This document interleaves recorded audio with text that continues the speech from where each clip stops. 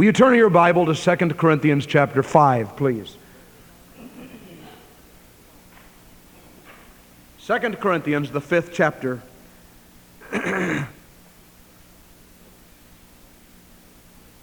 We have some close friends of Kenny and his family here in the service this morning. Some are from out of town and from Lebanon, and we're glad you're here.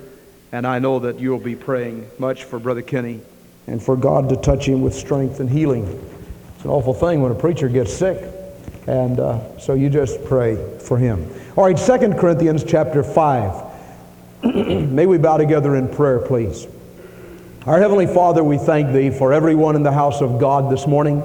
We thank Thee for these wonderful songs that have blessed our hearts and the testimonies of each person.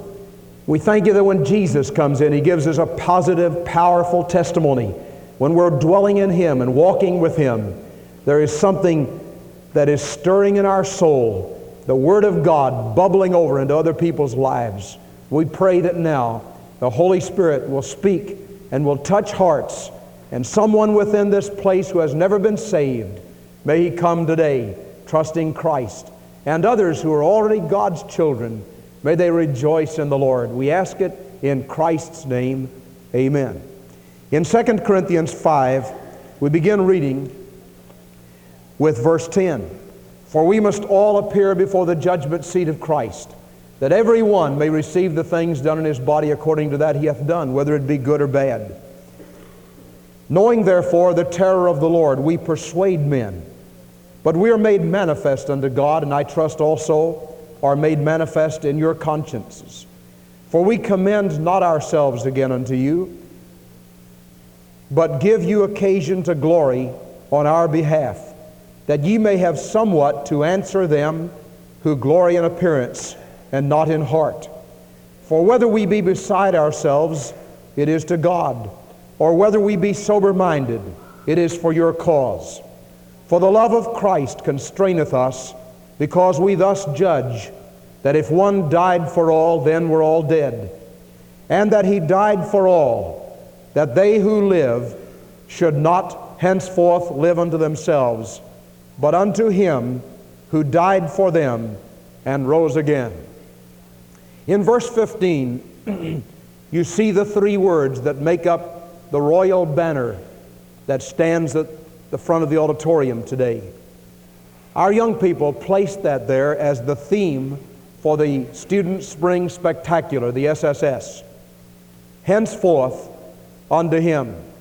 And in verse 15, if you will mark those three words, underline them in your Bibles, I want to speak to you this morning on the subject, why should we live henceforth unto Christ? Notice again that verse. And that He died for all, that they who live should not henceforth live unto themselves, but unto Him who died for them and rose again. Notice the negation, the negative. Henceforth, not unto themselves, but unto Him. These are like two sides of a coin. And the only way you can have one is to have the other. I have in my hand a coin. And on one side is a picture of a man. On the other side is the picture of a building. Each of the coins, here's a quarter, it has an eagle on one side, and it has a picture of Washington on the other. Now, in order for this to be a valid quarter, there has to be the one on one side and the other on the other. If I had a quarter here this morning and I said, this is a quarter, and on one side was this picture of Washington, and I looked on the other and it was blank, could I spend that? Would that be a valid quarter? No, it wouldn't. It would be a fake. Now, sometimes our lives become a fake. Our lives are not really what God wants them to be. In 2 Corinthians 5:15, that He died for all, that they who live should not henceforth live unto themselves, but unto Him. When we live our lives unto ourselves, we cannot be living our lives unto Christ. And not until we come to a point in life where we're willing to say, not unto self, but unto Him. Not till we get to that juncture can we really be what God wants us to be. And this is the theme of the message this morning. Henceforth unto Him. Now Paul said, we must all appear before the judgment seat of Christ. He's speaking primarily to believers, to Christians. And he says, every one of us must appear before the judgment seat of Christ. There are actually 5 judgments spoken of in the Scripture. One is the judgment of the believer's sins at Calvary. When Christ died on the cross, all of our sins were put on Him. And He who knew no sin became sin for us, that we might be made the righteousness of God in Christ. If your sins have not been placed on Christ, then you are still in your sins. And when you die, you will stand at the judgment of the great white throne, standing there to receive the things done in your own body, and you will be judged in that way. And you will have no advocate. You'll have no attorney. You'll have no lawyer. You'll have to stand in judgment and trial for all of the sins of your life. But if you've been to Christ, and Christ has already, you've received Him, and He's received you, you've received the pardon for your sins, then your sins were pardoned in Christ. That's the first judgment. Secondly, there's a judgment that every one of us needs to face in his own life. We read in 1 Corinthians chapter 11 that if we judge ourselves, we will not be judged of God. We will not be judged of others.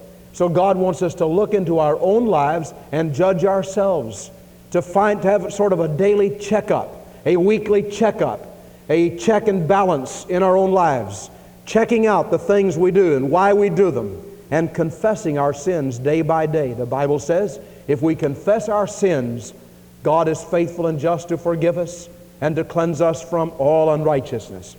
Now, thirdly, is the judgment seat of Christ. And this Scripture says that everyone, every believer, must appear before the judgment seat of Christ. There is no exception to that. Now, the lost will not appear at the judgment seat of Christ. They will be at the judgment of the great white throne at the end of the age, when they stand alone, having rejected God's only remedy for sin. They will stand face to face to the King out at the end of the age at the right throne. But believers are going to have to stand at the judgment seat of Christ, and Christ will be our advocate.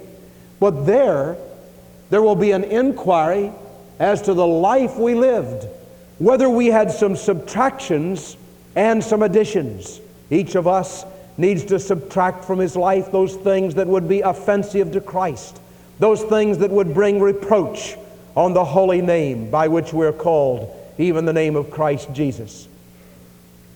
Paul said in Romans chapter 12, verse 1, I beseech you, brethren, by the mercies of God, that you present your body a living sacrifice, wholly acceptable unto God, which is your reasonable service. Be not conformed to this world, but be transformed by the renewing of your mind, that you may prove what is that good and acceptable and perfect will of God. And so God wants us to subtract from our lives those things of disobedience, those things of offense to the name of Christ. In the Sunday school lesson we're studying during this time in Timothy, in 1 Timothy 4:12, Paul said to that young man, let no man despise thy youth, but be thou an example of the believer in word, in conversation, and so on. Why would anybody despise youth? Why would anyone look at you and say, oh, that's just the way young people act? When there's a big rock festival, and there's dope and drugs, and there's impurity and free sex, somebody says, well, that's just the way young people are today. That's just young people. And so youth is despised because of their actions. Paul said, Christian young man, Christian young woman, let no man despise thy youth, but instead of that, Be thou an example of the believer in word and conversation and all of those wonderful things. Be an example, because at the judgment seat of Christ there will be an inquiry as to how you lived your life. Here's a believer. It says, yes, I'm saved. Jesus is in my life, and I love Him, and I know He's my Savior. And I know what He wants me to do. I know He wants me to read the Bible and pray. But you know, I just don't do that. I don't have time. I've got such a busy schedule. I don't have time to read the Bible. I don't have time to pray. I don't have time to do all the things that I should do as a Christian. One day, you will stand at the great inquiry, and the Spirit of God will inquire as to why you had not scheduled your time more wisely. Here's a person that says, yes, I'm saved. Christ has come into my life.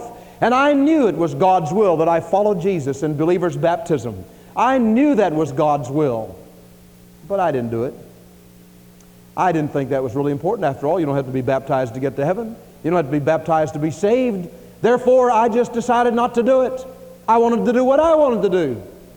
One day, as a believer, you will stand at the judgment seat of Christ, and there will be an inquiry as to why you did what you wanted to do instead of what God wanted you to do.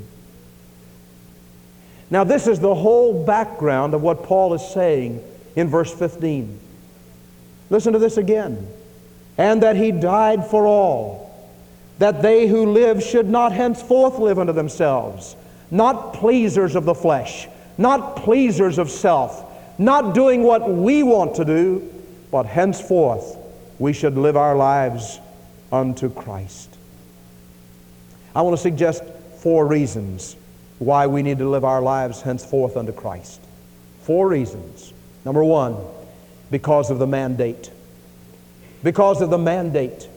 We're under orders. We travel as a man who is under orders. I read the biography of Roosevelt in those last days. I think the book is called His Last Year, or maybe His Last 100 Days. I've forgotten the name of it. But in that book, the author makes this observation. Franklin Roosevelt seemed to be a man in a hurry. He realized he had not long. He died in April 1945. Just a few months after he had been elected for the 4th term as President of the United States of America, the only man to be elected 4 years. And the biographical author said he seemed to be a man in a hurry. Now, you and I, who know Christ as our personal Savior, we are under a mandate. We're under orders from the King, and these orders need to be carried out. Jesus said in Matthew 28:19 and 20, "Go ye therefore and make disciples of all the nations, baptizing them in the name of the Father and of the Son and of the Holy Spirit, teaching them to observe all things whatsoever I have done, I have commanded you. And lo, I am with you always, even to the end of the age." Jesus said, "Go." In Mark, "Go ye into all the world and preach the gospel to every creature." In Luke, "Ye are witnesses of these things." In John, "As the Father hath sent me, even so send I you." In Acts, "And ye shall receive power after the Holy Spirit is come upon you, and ye shall be witnesses unto me both in Jerusalem and in all Judea and in Samaria and unto the uttermost part of the world." This past week we had the Student Spring Spectacular, and in the afternoons our young people went out fishing for men. Let me ask you something. At what age does this mandate become obligatory to us? Have you ever thought of that?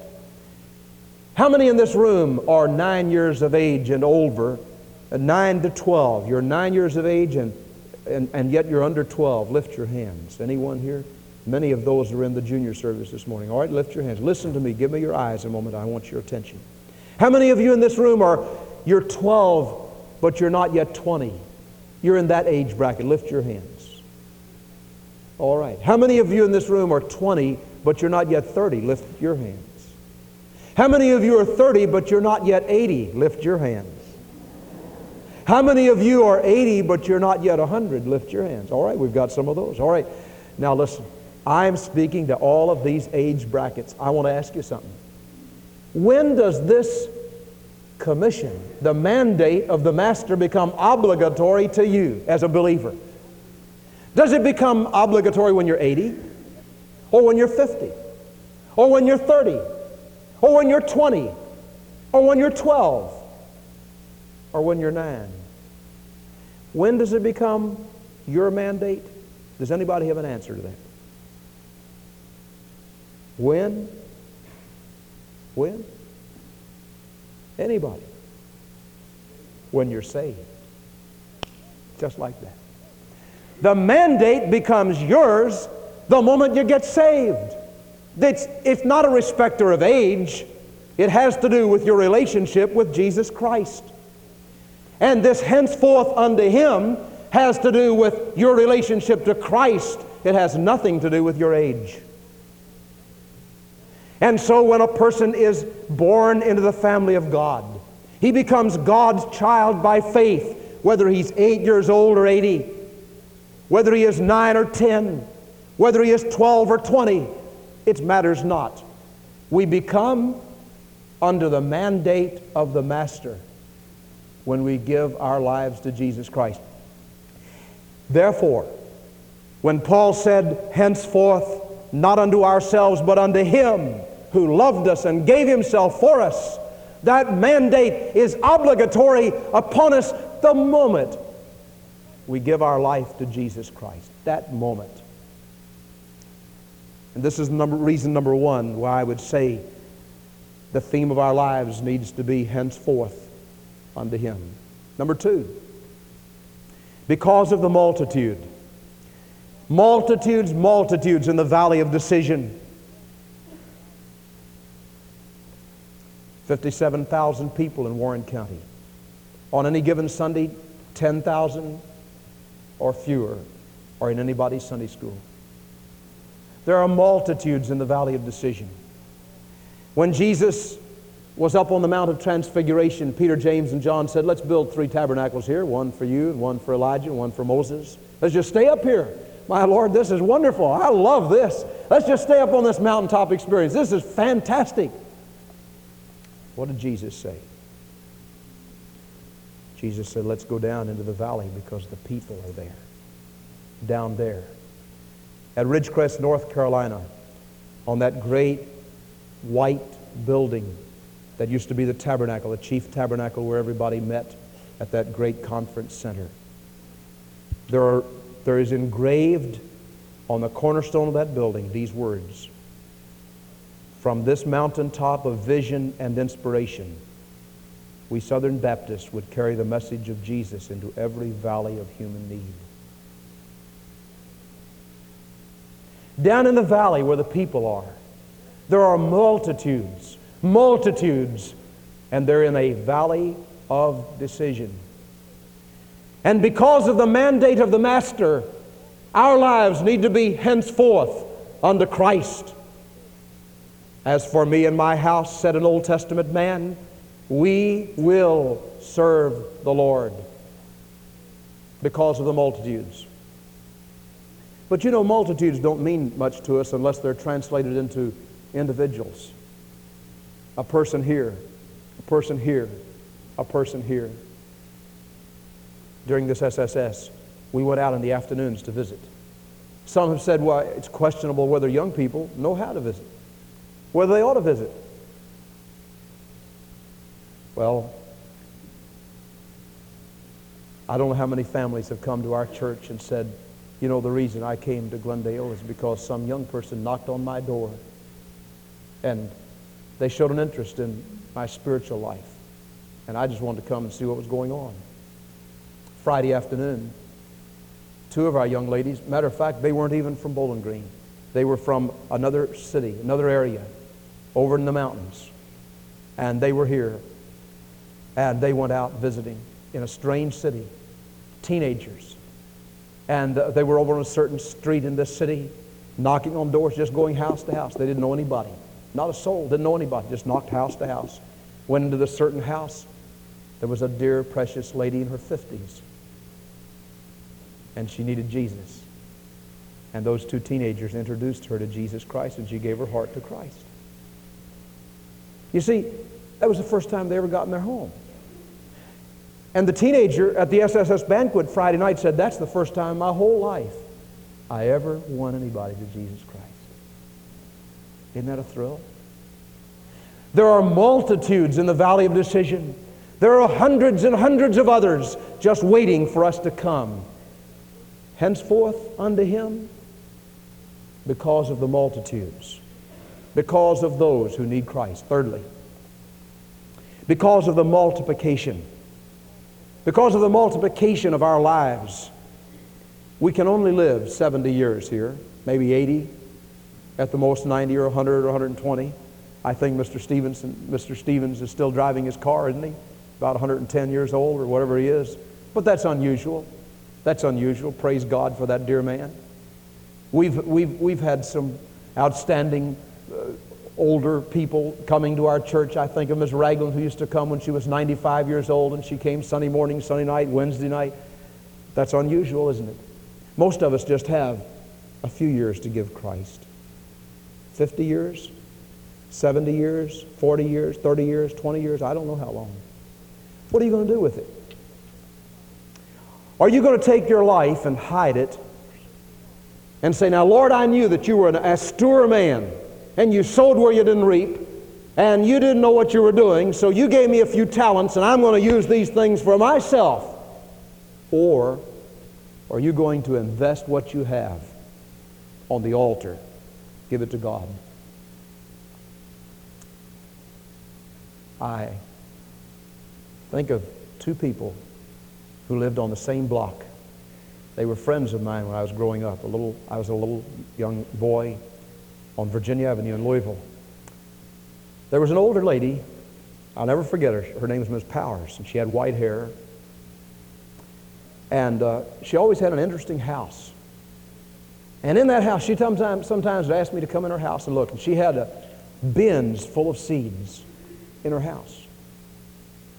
Now outside, there was no grass to cut. It was barren. There were no flowers or anything. Just no bushes, nothing. But inside, she had all kinds of seeds and bins of seeds. And she'd have little things, little packets of seeds she'd sent off here and sent off there and sent off somewhere else and gotten all these seeds, and they were all there. And she showed them to me. She said, oh, look at all this, just a wealth of seeds. And that really impressed me.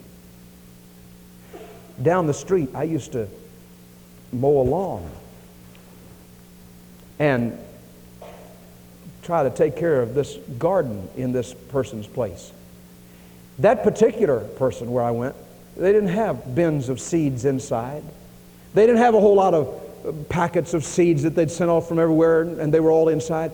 But out in that yard, you never saw such a beautiful yard in your life. Beautiful green grass growing everywhere, and lovely flowers and bushes and everything. What was the difference? The difference was simply this. That one lady had all those seeds and she hoarded them up.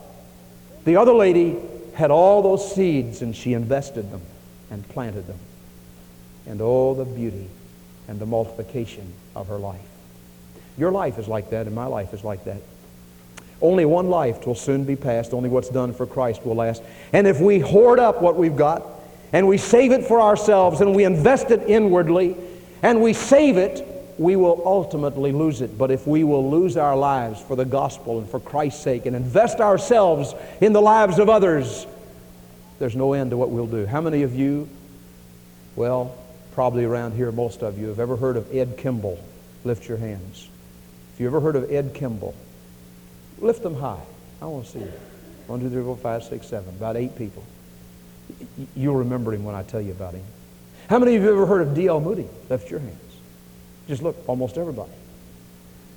Do you know what happened? Ed Kimball was a Sunday school teacher. Nobody ever heard of him. But he taught a class of 17-year-old boys. And he used to go out and get them in on the streets of Boston. And he would bring them to his class. And when he'd get them in there, he'd teach them the Word of God. And he had a young boy in there named Dwight. He said one day, turn to Genesis. And Dwight went way over here, looking over here somewhere. And all the boys laughed at him. And Ed quietly slipped over and opened his Bible to Genesis. One day, Dwight wasn't there. Now, Ed was a wise Sunday school teacher. He didn't wait till next Saturday to go. He went on Monday to find out where Dwight was.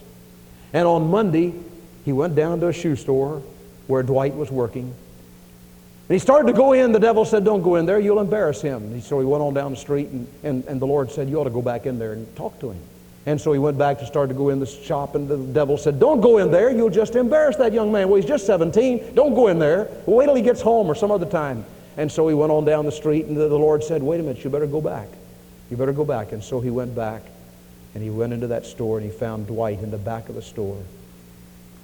And Ed had a little Bible. He opened his Bible and showed him from the Bible how to give his heart to Jesus. Dwight, 17 years old, invited Jesus to come into his heart that day. The next Sunday he went to Sunday school. The next Sunday he went to Sunday school.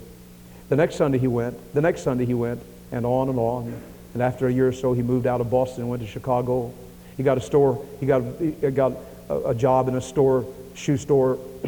But he got so interested and involved in going out on the streets and finding precious people to try to bring them to Jesus. He rented a pew in a Presbyterian church. He went out and got all the dirty urchins he could find all over the city and brought them in, sat them down in that class, in that church. One day, finally, the usher came. He had about 5 pews filled with those kids. And the usher came and said, look, Dwight, you can't do that here in this church anymore. Why? There's not room for all these adults. You can't have all those little kids in here. They're making noise, and you just can't have them. And you get them out of here. And so Dwight went across, and he rented a store building. He put all of his little kids in that building. And after a while, that thing began to grow and grow and grow and grow and grow until he had 1,000 boys and girls in the largest Sunday school in America in Chicago. Who were they? Wealthy? Influential? No. Just dirty urchin kids from all over the streets of Chicago nobody loved, nobody cared about. How many ever heard of Ed Kimball? Not many. But Ed Kimball multiplied his life because he invested it in young Dwight, who in turn got saved and went out, not only to win those little children to Jesus, not only to make an impact on the city of Chicago, but to shake continents toward Christ, to say to a world, God loves.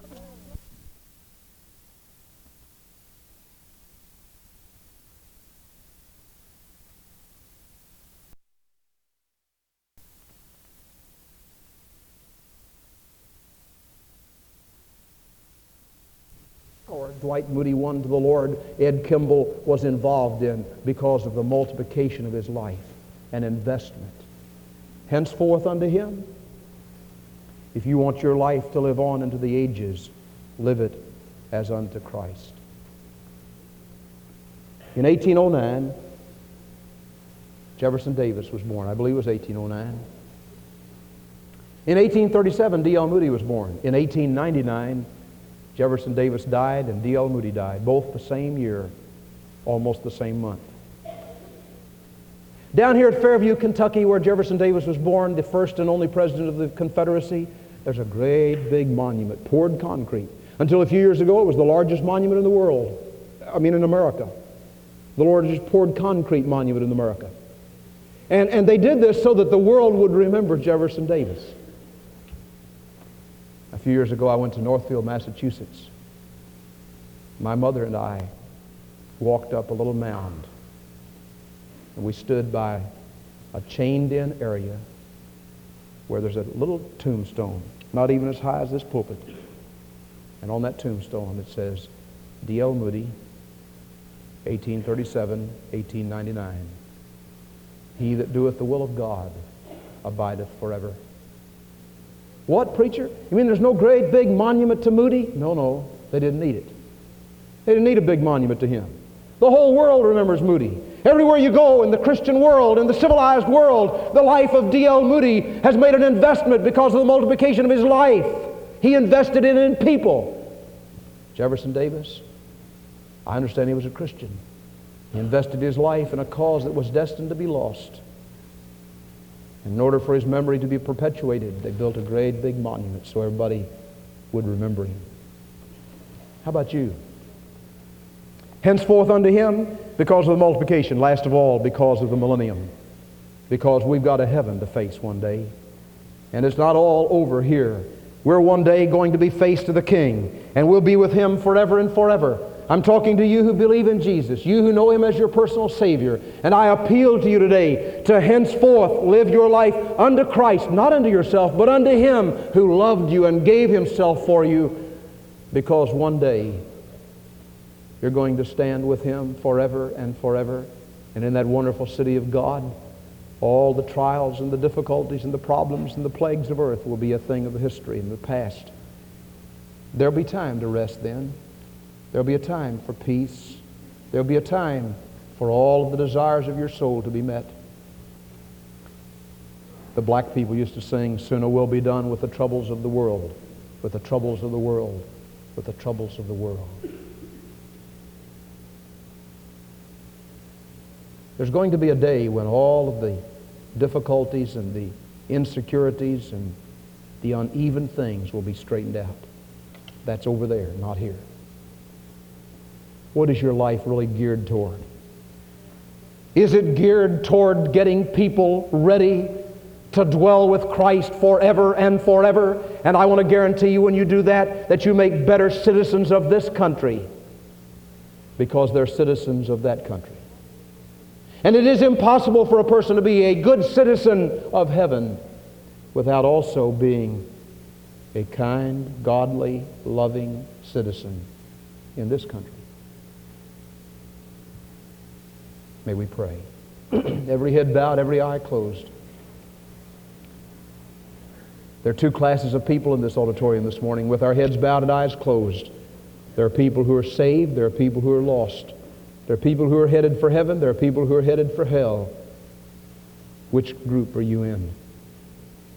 I want to ask you this morning if you would be willing to say, "Lord, I want to live henceforth unto Christ, not unto myself.